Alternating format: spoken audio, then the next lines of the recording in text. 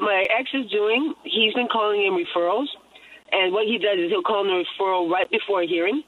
So I'm unprepared. I have no idea what's going on. And this has snowballed into, I have about probably 18 incident reports, okay? I've never had an incident report before getting with him.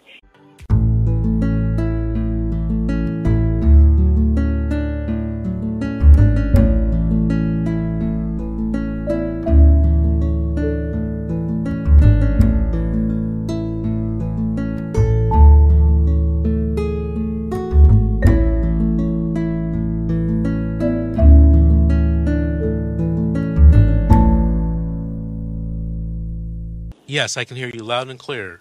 Did you have a story to tell or a question to ask? Oh, questions to ask. Okay, I've spoken to you before. My case ended up in Edelman's court in 2017 because I was a victim of domestic violence, okay? And I was giving my daughter back custody for 30 days. She was removed in the first place because we were in Santa Monica Family Court. And whenever DCFS was involved in the referral, the judge would not let me see my daughter until the referral was closed. So it ended up being status quo, and she was with her father, okay, full time. Okay. At this point, 2017, we had an incident. I was given the EPO. I had my daughter for 30 days. I told the workers that the judge is not fair. You'll see what happens. I ended up going to court as a victim. I leave with all my rights taken away, okay? Mm-hmm. The worker sees what's going on and says, we're going to get you into children's court right away. Next week, I was in children's court. What my ex is doing, he's been calling in referrals. And what he does is he'll call in a referral right before a hearing. So I'm unprepared. I have no idea what's going on. And this has snowballed into, I have about probably 18 incident reports, okay? I've never had an incident report before getting with him, and I cannot file a report with the police about making a false report. It's not possible. What has happened is I have not been offered any kind of services for reunification. The allegations were that I was a drug user. I voluntarily did the drug test. I realize now that I had a right not to, but what I did is I thought it would be good to show them who I really am, so I've over-complied. I've taken 95 tests, all clean, 95, okay?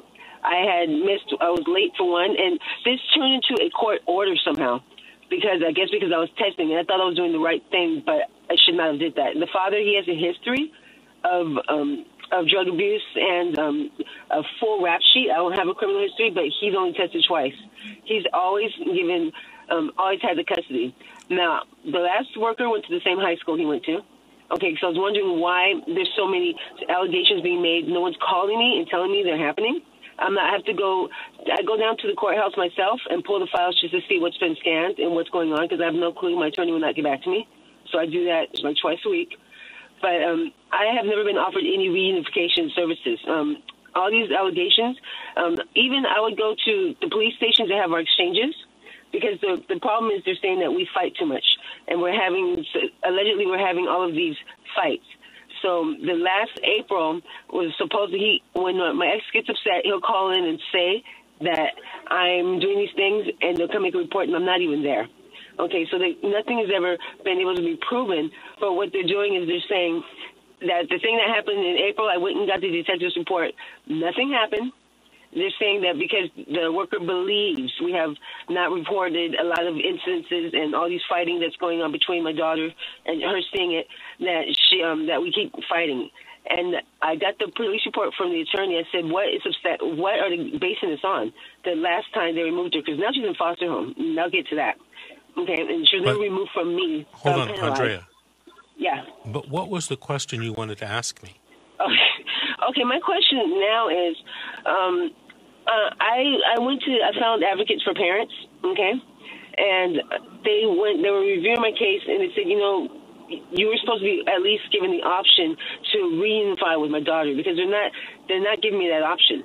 I get a case plan, and they say do individual counseling. I've done individual counseling.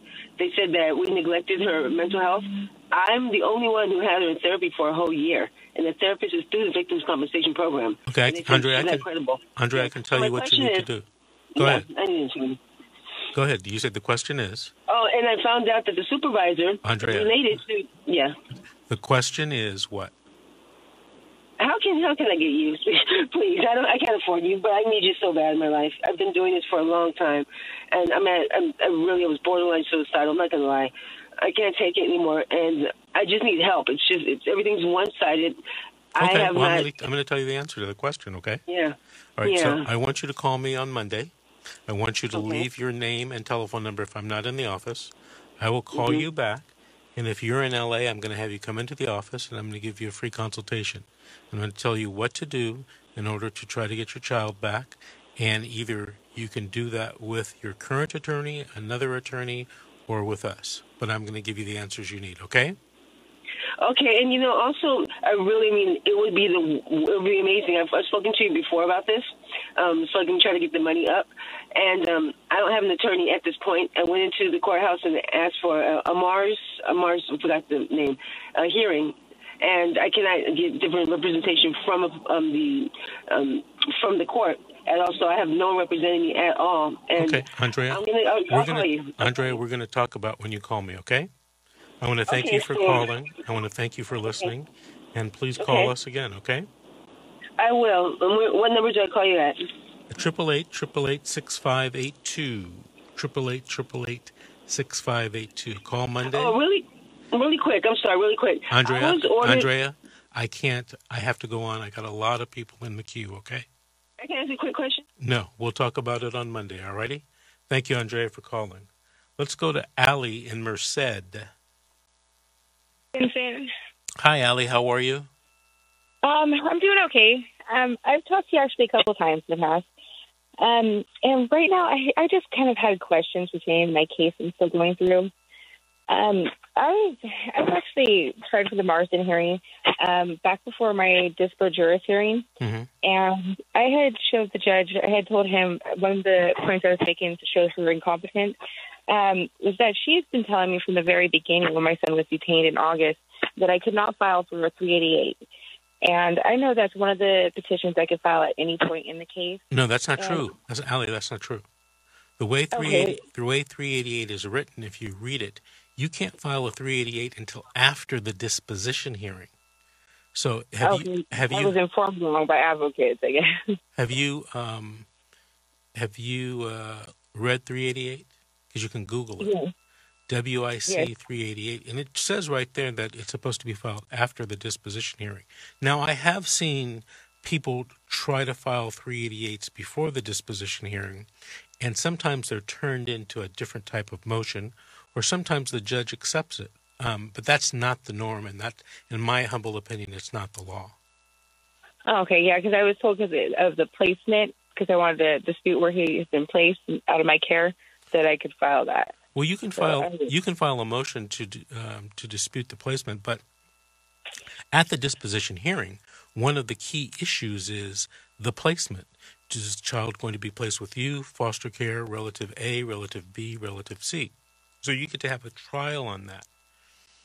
Okay. Okay. And the second part, kind of entailed with that, is are you always allowed like an evidentiary hearing? Absolutely. Well, at your stage of the case, at the jurisdictional dispositional hearing, they call it the juris dispo hearing, you are absolutely allowed, as a matter of constitutional right, to have an evidentiary hearing.